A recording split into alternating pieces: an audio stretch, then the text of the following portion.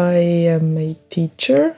Currently, I teach first grade, but I have studied as a religious education teacher.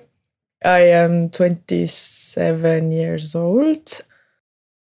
The situation is depression, and I think it's like I need to make a disclaimer that I never went to a doctor, so I never have like an official diagnosis. So it's my own thought process that makes me think that I did suffer from depression pretty badly.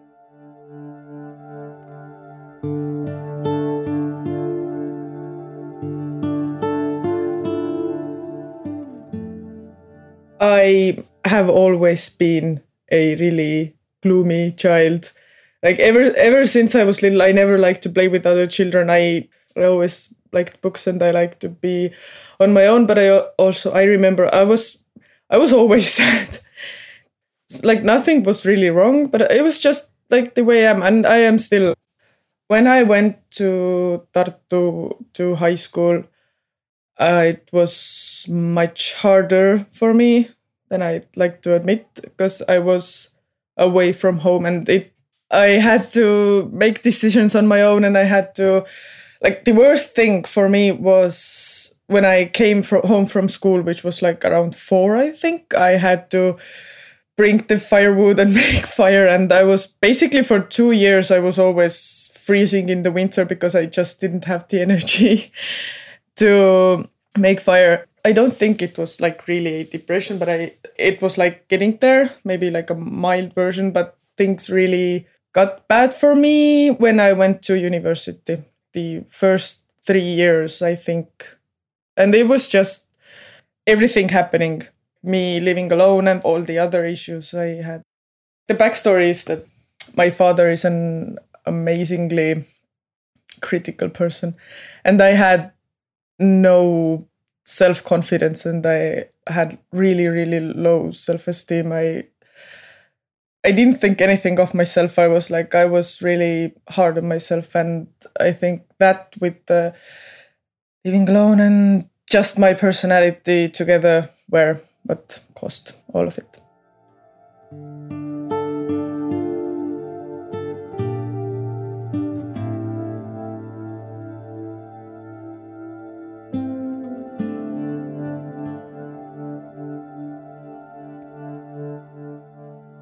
Finally, when I was studying theology, but it was like a dream of mine to become a psychologist, and I didn't get in, which was also, I think, one of the things that influenced me.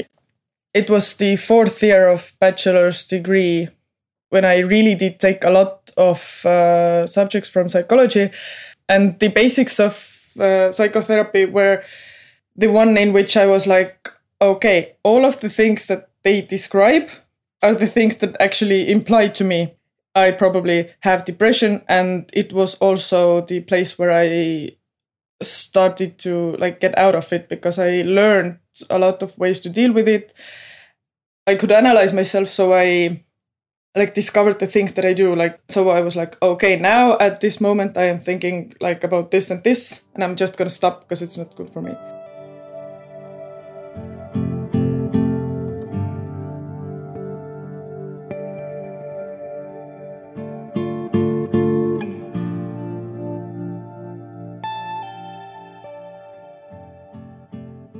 What made it so bad is that I dealt with it on my own.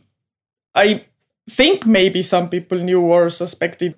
I never talked about it to anyone. And maybe like a couple of times when I was drunk, I might have said something, but it was like, I was never like, okay, I have depression and I need someone to help me.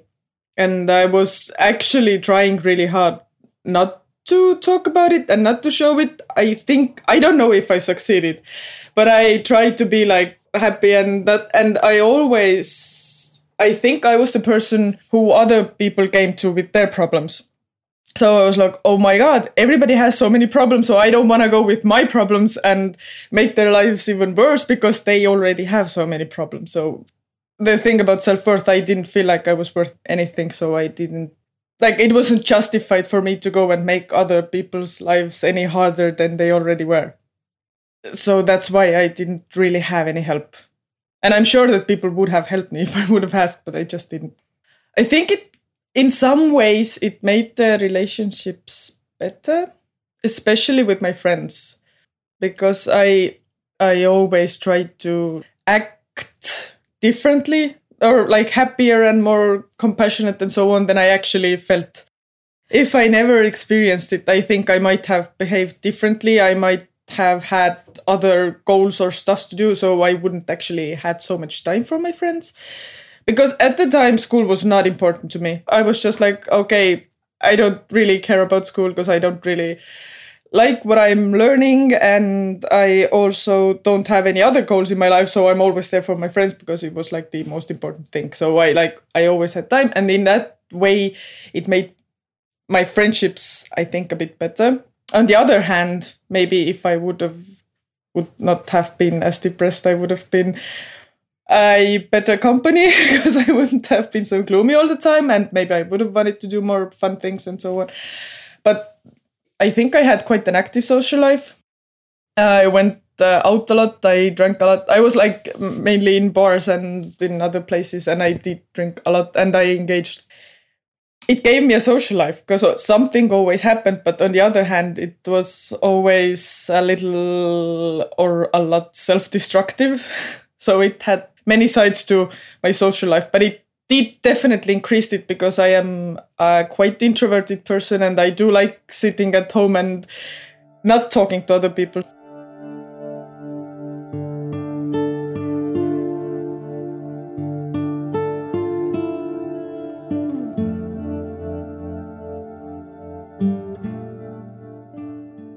It was hard, and it took a lot of time actually, because it got really bad. It got to a point where I was like actually in bed for days and crying and not eating anything and not. I once read that the worst part of a person in depression is when they wake up in the morning because it's hard to fall asleep.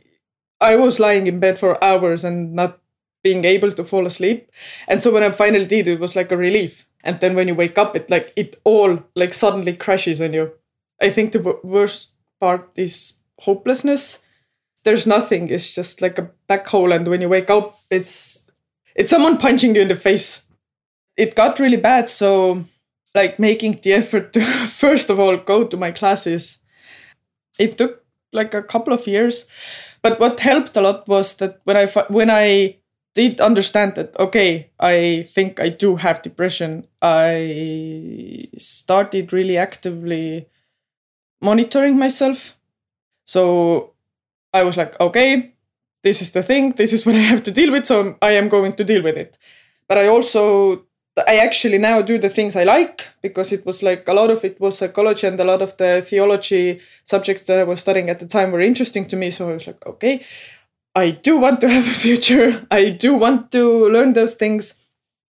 I started doing the things I liked, and I started monitoring myself, and techniques. Main things were like stopping myself from thinking about all of the things that I regret or all of the things that I don't like about myself. I started doing a couple of things. One of them was if I had like some kind of thoughts that maybe, oh my God, what I did this thing last night, it was horrible and so on. I was just like, okay, but I did it. I can't do anything about it anymore. So I'm just going to stop thinking about it. Stopping thinking about something isn't that easy. If I had like this nagging feeling I couldn't stop thinking about something, or maybe even feeling something, I was like, okay, I have 10 minutes. So like for 10 minutes, I was thinking about, for example, how stupid I am. I had those 10 minutes, and then I went on doing whatever I was doing. It gave me time to do what I needed, but it also gave me some limits, so I didn't spend my whole day like brewing in my own sadness. I think I opened up a lot at this time, so I actually started talking about things. But it was just like, I'm not feeling so good. I don't actually want to go out and drink tonight. I want to stay home. I had some limits, and I acknowledged those limits, and I also told other people about those limits. I did things that I liked. Before that, it was like, if anyone ever invited me to anything, I always went.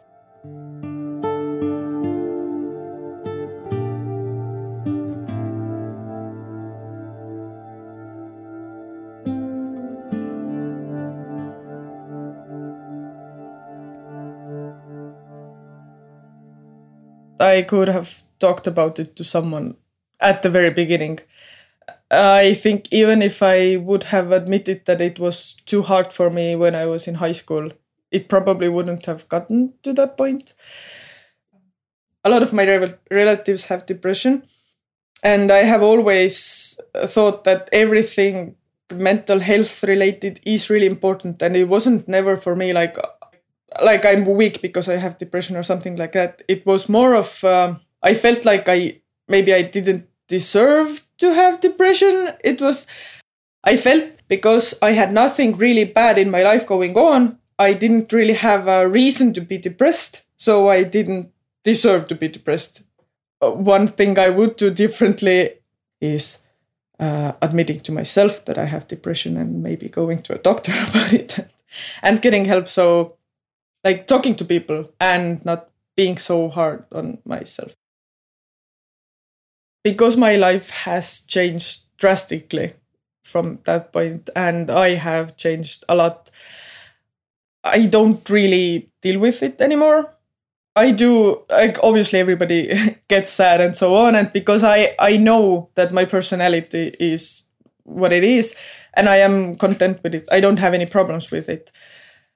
I do sometimes still get like gloomy, and I maybe am on like a verge of something like that is not a normal sadness.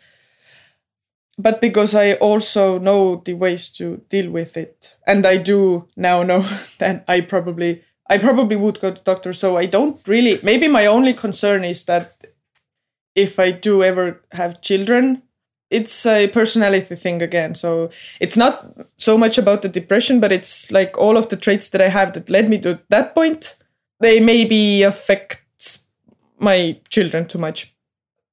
It's not like a real concern. It's just like something I've thought about.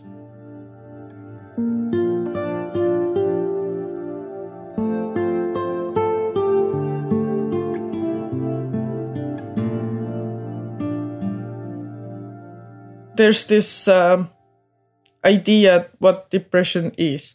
And obviously there are some criteria because not everybody who is sad is depressed. That's the other thing, because it's like a really overused word. It's like, I'm sad and depressed. But also I think it's, from my own example, it's really important to see all of the aspects of it. The most common understanding of depression is that you don't sleep, you don't eat, you don't want to interact with anybody, you want to be alone. If it's a really major depression, you don't really do any household chores, you don't have any energy. And if it gets really bad, you maybe try and attempt suicide. It's much more complex than that. Again, like the suicide thing. I never once, like seriously, wanted to kill myself. It's actually quite common in depression. Is like there's one thing is passive suicide, which is like engaging in all kinds of destructive behaviors like drinking and, I don't know, having sex with random people and so on. Things that potentially harm you or maybe kill you. But also there's this other thing, which is like you walk down the street and you're like, well, if this car hit me, I wouldn't mind it. The reasons for depression, again, it's the way your brain works. It's not, it may be something really serious that causes depression, but it also may be maybe too many little things. You don't need a reason to be depressed. I think it's important because, again, I think there are quite a lot of people who just don't do anything because it's like, well, I have no reason to be depressed, so I'm not depressed. It's a really polarized term. So on the one hand, it's like really overused. And it actually annoys me because it hurts people who actually do have depression. On the other hand, it's not taken seriously, which they kind of go hand to hand. But I think I'm kind of lucky in the respect that everybody I know, or most people I know, they do see depression as a serious thing. And many of them do have experiences with them themselves. Like a lot of people do see depression as something that is just making excuses. It's like, just get yourself together and just do the things you need to do. And it is being talked more about, but it's like in this stereotypical way. And I remember, because what happened for me was like the eating thing. I read from everywhere that you stop eating. What happened for me was long periods I didn't eat anything because I just did not have the strength or willpower or whatever to actually get anything to eat. But then like the next moment I ate like a lot. But I never lost any weight. I actually gained like a lot of weight. The stereotypical attitude really hurts. We need to talk more about the actual medical guidelines and the actual concept of depression and what it is, but in like a diverse way so that it doesn't seclude anyone.